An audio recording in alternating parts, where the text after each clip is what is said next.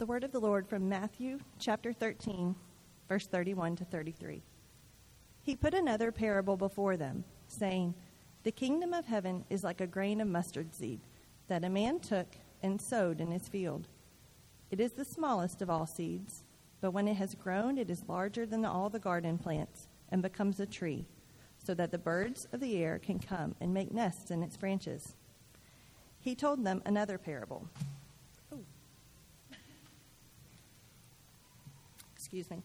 He told them another parable. "The kingdom of heaven is like leaven that a woman took and hid in 3 measures of flour till it was all leavened." The word of the Lord. Well, if you were going to do what I did this week, which was Google most popular new church names. Most popular new church names. So if you're planning a church in the last 20 years or so, here are some of the most popular church names that you'll find very easily through a Google search. Epic Church. Hype Church. By the way, our new name is Hype Church. I'm making that a statement, right? Just kidding. It's a joke. Revolution Church. Elevation Church. Impact Church. Vertical Church. Summit Church. Now, it's not wrong to name your church any of those names. It is kind of funny. You know, I grew up in the church. There's not many First Baptist church plants. There's not many First Presbyterian church plants around anymore. And you know what you'll never find on a list of most popular church names? Mustard Seed Community Church.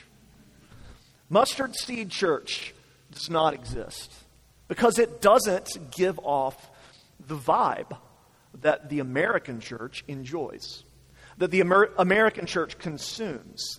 What does this say about us? The fact that this is what our largest and most fastly growing and successful churches are often called. Well, it says that we love big and fast and attractive things.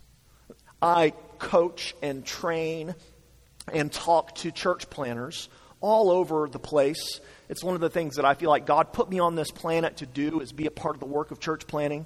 And every single one of us, and I include myself, thinks that church planning success is fast numerical growth. I hate to break it to you people, but your pastors want to grow fast. It's just the truth.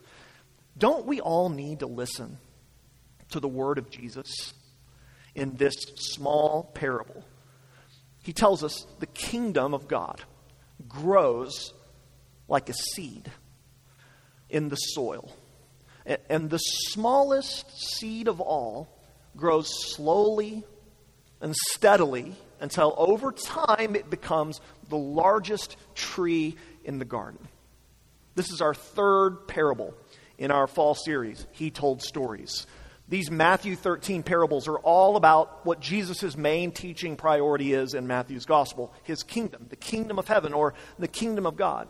And we've seen in the prior 2 parables certain important facets of the kingdom of God. The parable of the sower taught us that the kingdom of God comes by hearing. So take heed how you hear. We saw last week in the parable of the weeds that the kingdom of God comes gradually, and that God's people are to wait for his kingdom to come fully with patience. In the meantime, this world is still full of evil.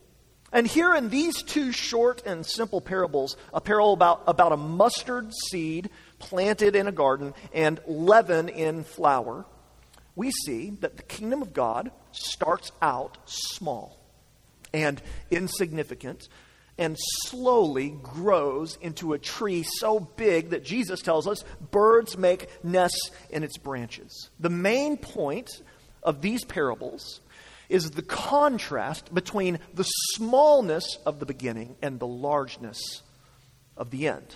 The contrast of the smallness of the beginning and the largeness of the end. So I want to remind us this week, as I want to every week, that Jesus Christ, in all of his resurrection power and grace, is speaking to you this morning. Right now, in and through this parable, he says again and again in these parables, "He who has ears, let him hear. Let her hear." So will you just pray right now for a moment that the Holy Spirit will open up your ears and your hearts to hear the wise words of Jesus Christ for you today, that you may be fruitful. Let's look at this parable, primarily the first one, and I want to just ask two questions of this text for us this morning. The first question is, are you thinking small enough? Are you thinking small enough? The kingdom of God, Jesus tells us here, starts small. That's one of the reasons that the kingdom of God was so startling to those who first encountered it. Think about the ministry of Jesus. Think about the message of his gospel. Jesus was not born as a general or as a king or as a conqueror would be born. Jesus was born in a completely forgotten, tiny, backwoods town in an unimportant province. Jesus was born to a young, teenage Jewish girl who was engaged to a young Jewish carpenter. Jesus grew up in complete obscurity, not in Rome, not in Athens, in the middle of nowhere, Nazareth. And in his ministry, Jesus never traveled more than about 100 miles from the place where he was born. His ministry geography was about the size of the state of New Jersey or metropolitan Houston, whichever one you prefer. He limited his ministry primarily to spending a lot of time with 12 relatively ordinary Galilean fishermen and middle-class workers. And of course, he died as a forgotten Roman criminal in the most ignominious and God-forsaken way imaginable at the time. Crucifixion on a cross on a dung heap outside of the city. And at the time of his death, Jesus, this rabbi, had a church of about 100, 120 or so people.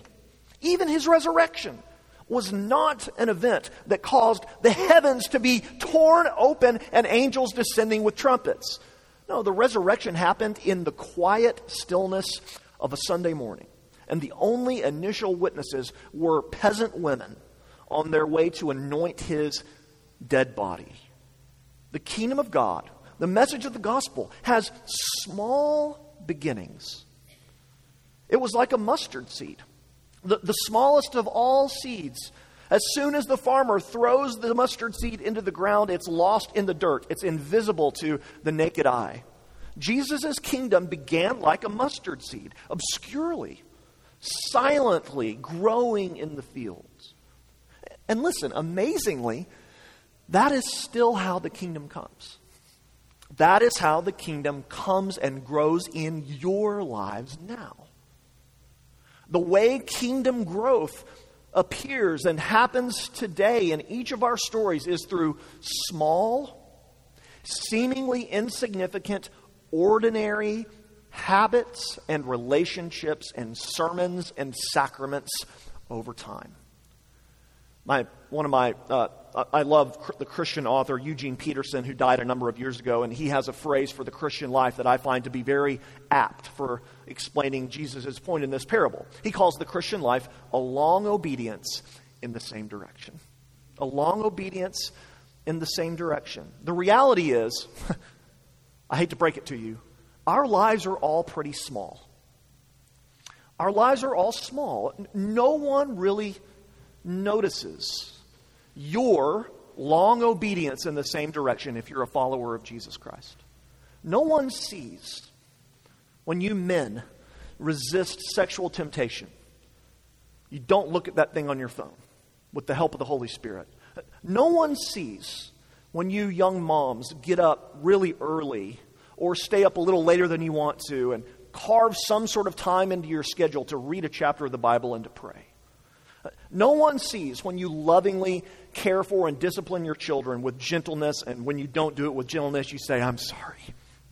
No one sees when you kids refuse to cheat on your work at school, even though most of the other kids around you are cheating. No one sees when you guys show up early and set up chairs for church, except for me and Kevin and Will, and thank you, by the way. These don't feel like life-altering decisions in our lives. But that's the way that faith is built. That's the way the kingdom is extended. If I can just personalize this for you for a moment. What I'm doing right now, preaching from a text of Scripture, I counted this up, about 550 times. And it's just kind of what I do. And sometimes, by God's grace, one sermon that I preach or that another preacher preaches can radically change someone's life. And praise God when that happens. That's awesome. But normally, it's really just like me going to work. Sorry to make that sound so unspiritual. But it probably feels to me a lot like your work feels to you. There's some good ones, there's some not so good ones, but I just keep on preaching. And over the years and over the decades, the seeds will scatter and God will grow them and bear fruit. That's the metaphor Jesus uses for how the kingdom comes in our lives. When Marianne and I lived in Philadelphia, we became dear friends with one of our elders and his mom. His mom was a woman named Marty Anderson, and she was just a saintly, delightful, godly older woman. And if you would ask her, what experiences have you had that have led to your Christian maturity? I heard her say this multiple times. What she would always say is, well, I sat under Jim Boyce's. He was the pastor of 10th Presbyterian Church in Philadelphia. I sat under Dr. Boyce's preaching for 30 years. And that's really the only explanation she could offer, that over time, the kingdom grew and bore fruit in her heart. Not through anything extraordinary, not through anything radical, but just over slow, steady commitment to Jesus and Jesus' people. Jesus is saying here, don't despise the small seeds. Don't despise the regular, ordinary acts of obedience. The kingdom starts as small seeds. So, are you thinking small enough? We don't really like this. As American Christians, especially. We want miraculous Christianity, not mundane Christianity. We want super experiences, not just scripture and sacrament. We're drawn to the big and the successful and the flamboyant and the extravagant. There's a podcast right now that's sort of taking the Christian world by storm. It's called The Rise and Fall of Mars Hill. Some of you might be familiar with it. It's about Mars Hill Church, which was planted in the mid-90s by Pastor Mark Driscoll in one of the most post-Christian secularized cities in America, Seattle. And when I started thinking about church planting and getting into ministry, Mark Driscoll and Mars Hill was like the thing. And I actually learned a lot from Driscoll. He built the church to 15,000 people, had an unbelievably successful public ministry, and an unbelievably public fall as well. I would actually commend the podcast to you. I think it's helpful for Christians to listen to. We love flamboyant, we love big, we love amazing, we love radical, but frankly, those things very regularly don't last in our culture. So let's let this parable encourage us and instruct us. Jesus is saying he's going to grow his kingdom, and Jesus is going to grow us up. But it's going to happen through sustained trust in him and through faithful practices over time. How are you going to mature as a follower of Jesus? How are you going to more and more love and appreciate and rest in God's grace? Well, listen, it's through going to a community group. And this is not like just me trying to plug community groups. In fact, I'm sure I bother Kevin and Will because I often tell people, going to one community group is almost certainly not going to radically change your life. It's just not. But going to a community group with the same group of friends over 3, 5, 7, 10 years certainly will change you. How are you going to grow? You're going to grow through reading the Scripture and through praying as regularly as you can, through coming to the table each week. Even if you're here this morning and your kids are distracting you for the entire service, or someone else's kids are distracting you for the entire service, and you don't hear much of what I say, and you can't focus on the words of the song because you stayed up too late last night and you have brain fog, well, at least you can come and you can confess your sin. You can hear of your forgiveness. You can eat the body and drink the blood of Jesus Christ by the Spirit. That's how we grow. That's what the parable's teaching. Are you thinking small enough? Alan Kreider is a historian who's written a book about the early church. It's called The Patient Ferment of the Early Church. And in this book, he asks one singular question. How is it that the church grew from about 100 people in AD 32 or so to being the dominant religious force in the Roman Empire by the end of the 4th century? And his answer is really quite profound. He says, Christianity grew in the early ages of our faith through ordinary Christians living their lives in communities faithfully. There were no megachurches in the ancient church. Christianity grew especially by ordinary Christians doing a few things: maintaining a Christian sexual ethic, caring for the poor, and gathering for regular prayer and worship. And he documents this with an incredible amount of primary source material. And he also, Kreider, does some math that just stunned me. Mathematically, he says that if Christian parents, the church got from where it was in AD 32 to where it was in AD 400 by every Christian family seeking to grow up their children and disciple them in a Christian faith, and every person bringing one friend or family member into faith in the gospel through a conversation over the course of his or her life. And if everyone does that, that's how you explain the growth of Christianity in the first 300 years after Jesus' resurrection. It's really quite an achievable goal when you think about it, and also stunning. It's the same principle that we've been hearing about the past 18 months with this virus pandemic. If that R naught, right, is below 1, the virus is going to die out. But if it's above 2 or whatever it's at now, it will sweep through the entire population. That's exactly what, is it too soon for that? Might be too soon for that illustration, but it's too late now. That's what the kingdom does. It sweeps through the world slowly and surely through regular Christians living regularly faithful lives, seeking to repent of sin and rest in the gospel together over time. Are you thinking small enough? A second question. Are you thinking big enough? Are you thinking big enough? Jesus' second part of the parable tells us that what begins small and what begins secretly grows to be the largest tree in the garden. And then in the second parable, there in verse 33, Jesus says that like leaven in the dough, the kingdom begins its intensive work secretly, but eventually it's going to influence the entire world. So are you thinking big enough? The reference Jesus makes to the birds of the air making nests in the branches of this kingdom tree is drawing on multiple Old Testament prophecies. For example, Isaiah 27:6, Isaiah writes this: "In days to come, Jacob shall take root. Israel shall blossom and put forth shoots and fill the whole world with fruit." Ezekiel prophesies, "On the mountain height of Israel will I," that's God, "will I plant it, that it, the kingdom, may bear branches and produce fruit and become a noble cedar. And under it will dwell every kind of bird. In the shade of its branches, birds of every sort will nest." What is Jesus doing? He's drawing on this Old Testament imagery and telling us that we can have hope. This is a really encouraging, hopeful parable.